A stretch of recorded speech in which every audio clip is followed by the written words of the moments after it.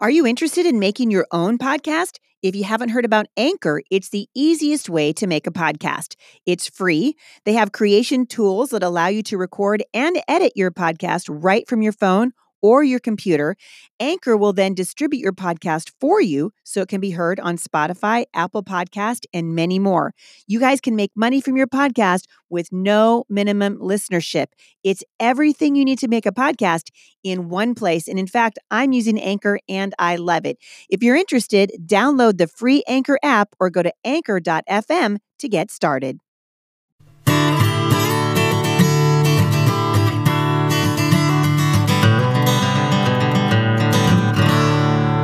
Hey, everybody, this is Heidi St. John. Welcome back to the Busy Mom Podcast. Thanks for visiting me here in my little corner of the internet. I am just having a hoot and holler and good time today because my friend and yours, Dorinda Wilson's back in the house. Hey, Dorinda. Hey, Heidi. We haven't been together in a long time. I know. It's and crazy. Now just Battleground is on fire because you're here. That's right. Yes.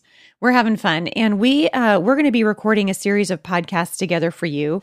And I want to start off today we're going to talk about the culture and what's going on in the culture because the world's on fire. Mm-hmm. I don't know if have you noticed? Yes. Yeah. How can you not notice? How can you not notice? And what I am noticing is that Christians sometimes we respond to it in a way that's pleasing to God. Mm-hmm. And other times I don't even want to admit that that person claims the name of Jesus. Mm-hmm. Do you know what I mean? Oh, yeah. And so today we're going to talk about anger, just a culture of anger and what is happening in the culture. But before we do that, I want to do a couple of house cleaning things. We've got some really exciting events coming up. We do. So what's going on with Fearless and how is that conference sort of morphing as we're getting into 2017 and 2018? Well, we've got Fearless going on in Indianapolis, October 14th and 15th. We also have one November 4th and 5th in Tampa, Florida. So, yeah. Woo, woo. Yeah. So if you want to check out the details, you can just go to HeidiSt.John.com/fearless. And all the details are there. As far as they're morphing into just building on Fearless. It's morphing into 2 more conferences that we're really excited about. Yes. Redeemed. Yep. Which debuts this fall in Vancouver, Washington. We're very excited about that. That's October 7th. And yay. That is that's coming up. Yeah. It's also on the conference page. Awesome. So, yeah, it's going to be a dessert and it's just kind of be an intro to the next conference of Redeemed, and we're excited about that. Kind of an appetizer. Kind of an appetizer for what we're working on for y'all in 2017 and 2018. Yep. And then in the fall of next year, when my book releases, it's actually going to be releasing a series of books will be coming after it. Right. But that will also be a conference for women. So we're working on basically 3 conferences that will rotate. Yes. And so if you're interested in bringing a conference to your neck of the woods, it really is a day and a half of just full on getting in the Bible, talking about what's happening in the culture and how do we respond to it as Christians. You know, something I'm noticing, and we've been kind of watching this trend now for a while, but I've been posting about it and writing about it a little bit more, and I'm getting a little bit more bold. But there is an all-out attack right now against Christianity in the United States of America. Absolutely. Like we're on really on the defensive, and a large part of it is because we've allowed ourselves to be marginalized. We've been quiet. You know, I was talking on Instagram this morning and saying, you know, we can see that there's trouble on the horizon, but Christians are being told to stand down. And I want to just shout from the rooftops, don't stand down, stand up. That's right. We serve the living God. We serve the God who the Bible says spread out the heavens like a canopy. Why are we running? Why do we have to be afraid? We don't have to be afraid. And so really, that is the goal of these conferences. It so is. Fearless, the punch of Fearless is really identifying fear, why the Bible says that fear is being used as a tool of the enemy, which we're seeing over and over and over again, right? But we know because God said God didn't give us a spirit of fear, but of power and love and a sound mind. So Fearless really takes the components of fear in the culture and we unpack those. Right. And so we start from a place of going, all right, this is what's happening in the culture. And I'm not afraid to talk about what's going on. Right. So we're going to talk about sin issues. We're going to talk about the lie of gender neutrality and why it is so important for Christians to stop buying into this ridiculousness that your children can decide the gender that they want to be. They don't get to decide. They may decide what to do with their gender, and God may call that sin, right? But we don't get to change our gender. That's and right. so this lie that's being perpetrated on our children really has been taken now to the next level. I was reading in World Magazine. My husband and I have subscribed to World Magazine for 1 million years. And there's an article in there about the law. And you and I have talked about this, Duran, on the phone several times. What's happening in California right now is astonishing. It's crazy. It's crazy. And they're a bellwether state for what's going to be happening in the rest of the culture. So men and women, listen up. There's a California lawmaker right now who has squelched the debate on a bill that is targeting Christian colleges. Now, let me just back up for a second.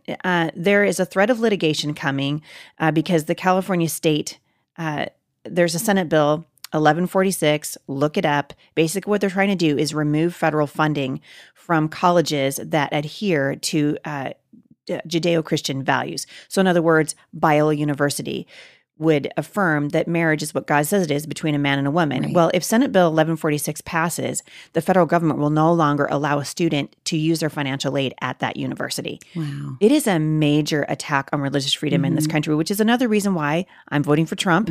I've been very vocal about that on my page. He wasn't my first choice or my second, maybe not my third. But he's a heck of a lot better than Hillary Clinton. And this whole the lesser of two evils thing, Right. it just makes me crazy because we're all evil. I know. Right? Doesn't that what the psalmist said? Exactly. The heart is desperately wicked. Who can know it? And so this is. idea, I'm going to totally get off. This is a different podcast. But this idea that somehow my wicked heart is better than your wicked heart. I Right. mean, certainly we can Right. see the fruit in people's lives. Right. But I'll tell you what, religious liberty is under attack in this country, and we need to be praying for Donald Trump, and that's what I'm doing. So, now we've got a threat of litigation looming in California state, and Senator Ricardo Lara just a couple of days ago waived the presentation of Senate Bill 1146 before the Assembly Appropriations Committee, and instead is sending it to the Suspension Committee, where it will be voted on. Get this, without discussion.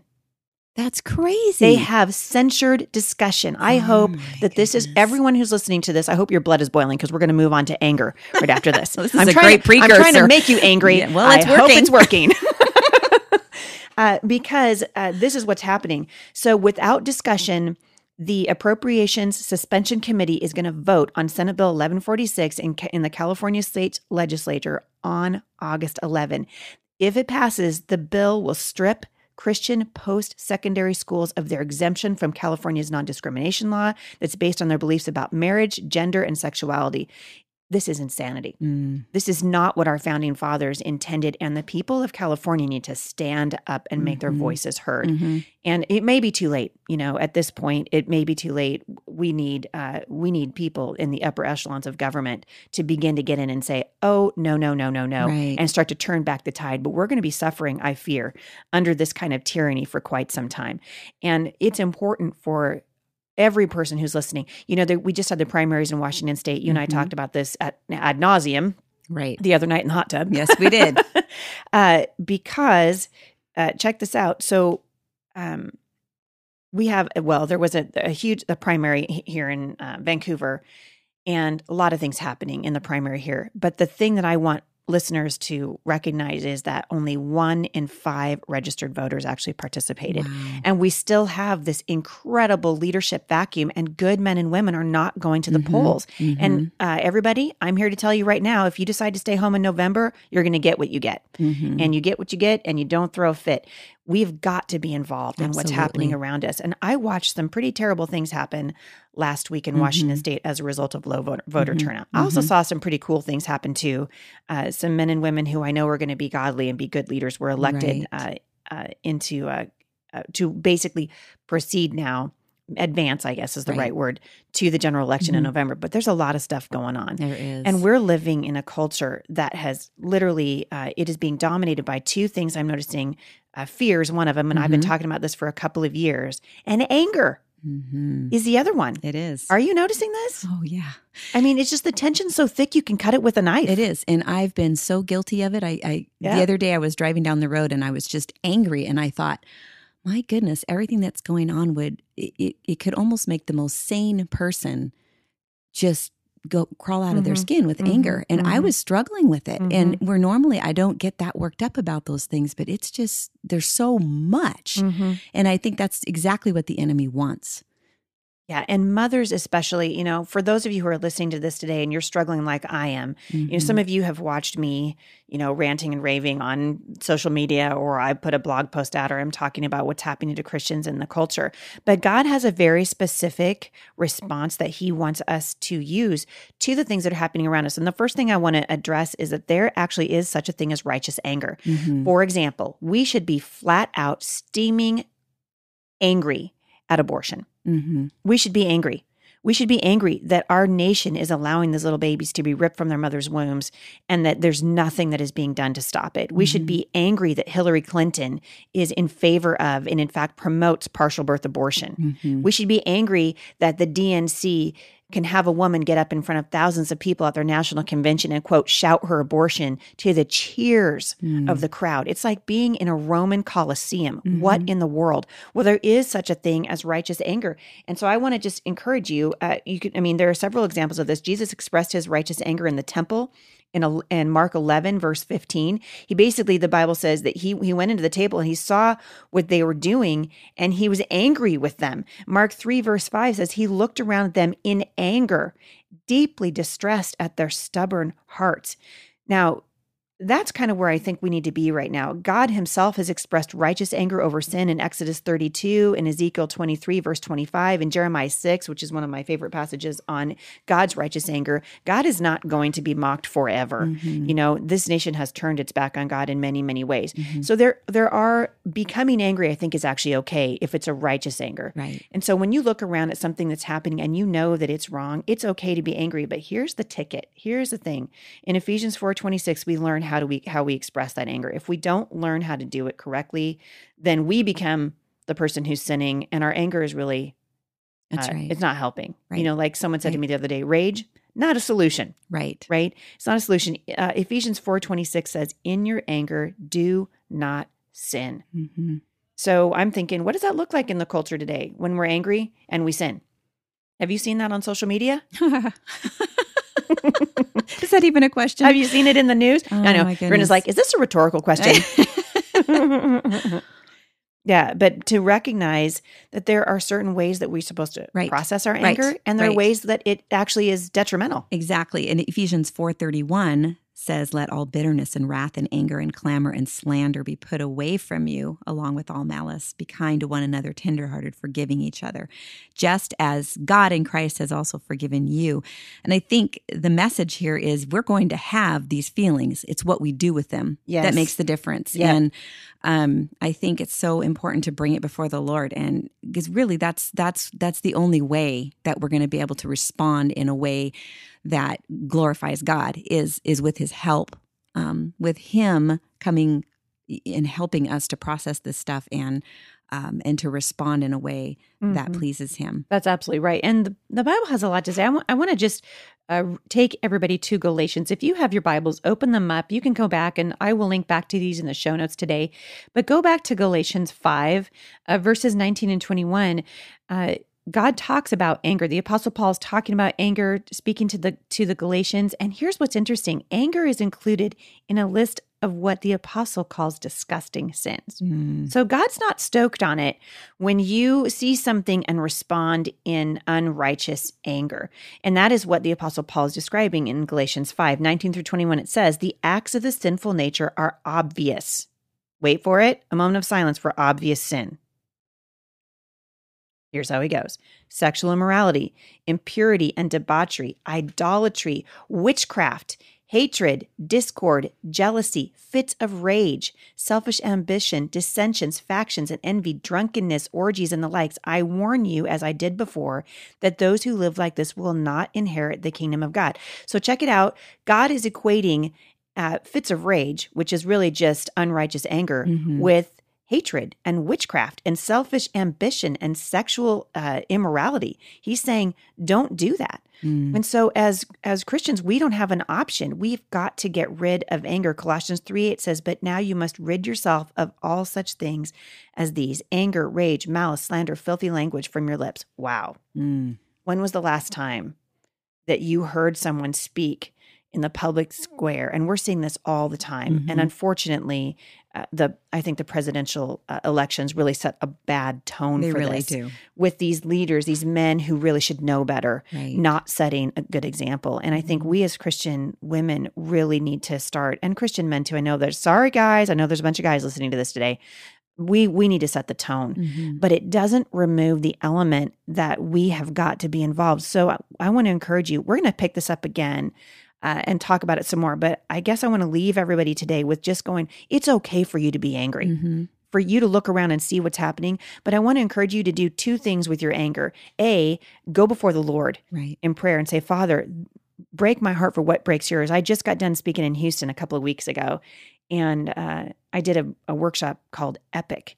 And in Epic, I'm talking about the struggle that we're in right now as a nation, that it really is between good and evil. And the lines are so clear. They are. They could not be more clear, which in many ways I kind of appreciate, because Christians in the culture have been living lukewarm Christianity Right, out now right. for a long time. So when you sense what's going on around you is not pleasing to the Lord, and that anger sort of wells up inside of you, take it before the Lord and say, Lord, what do you want me That's to right. do? That's What is my role in this? Some of you, your role is going to be just to pray. God's going to say, take it before me in prayer.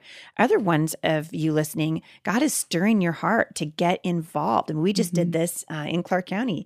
We're trying to start a homeschool resource center where we live in response to what we see happening in the schools. Oh, and by the way, this is more stuff to be angry about.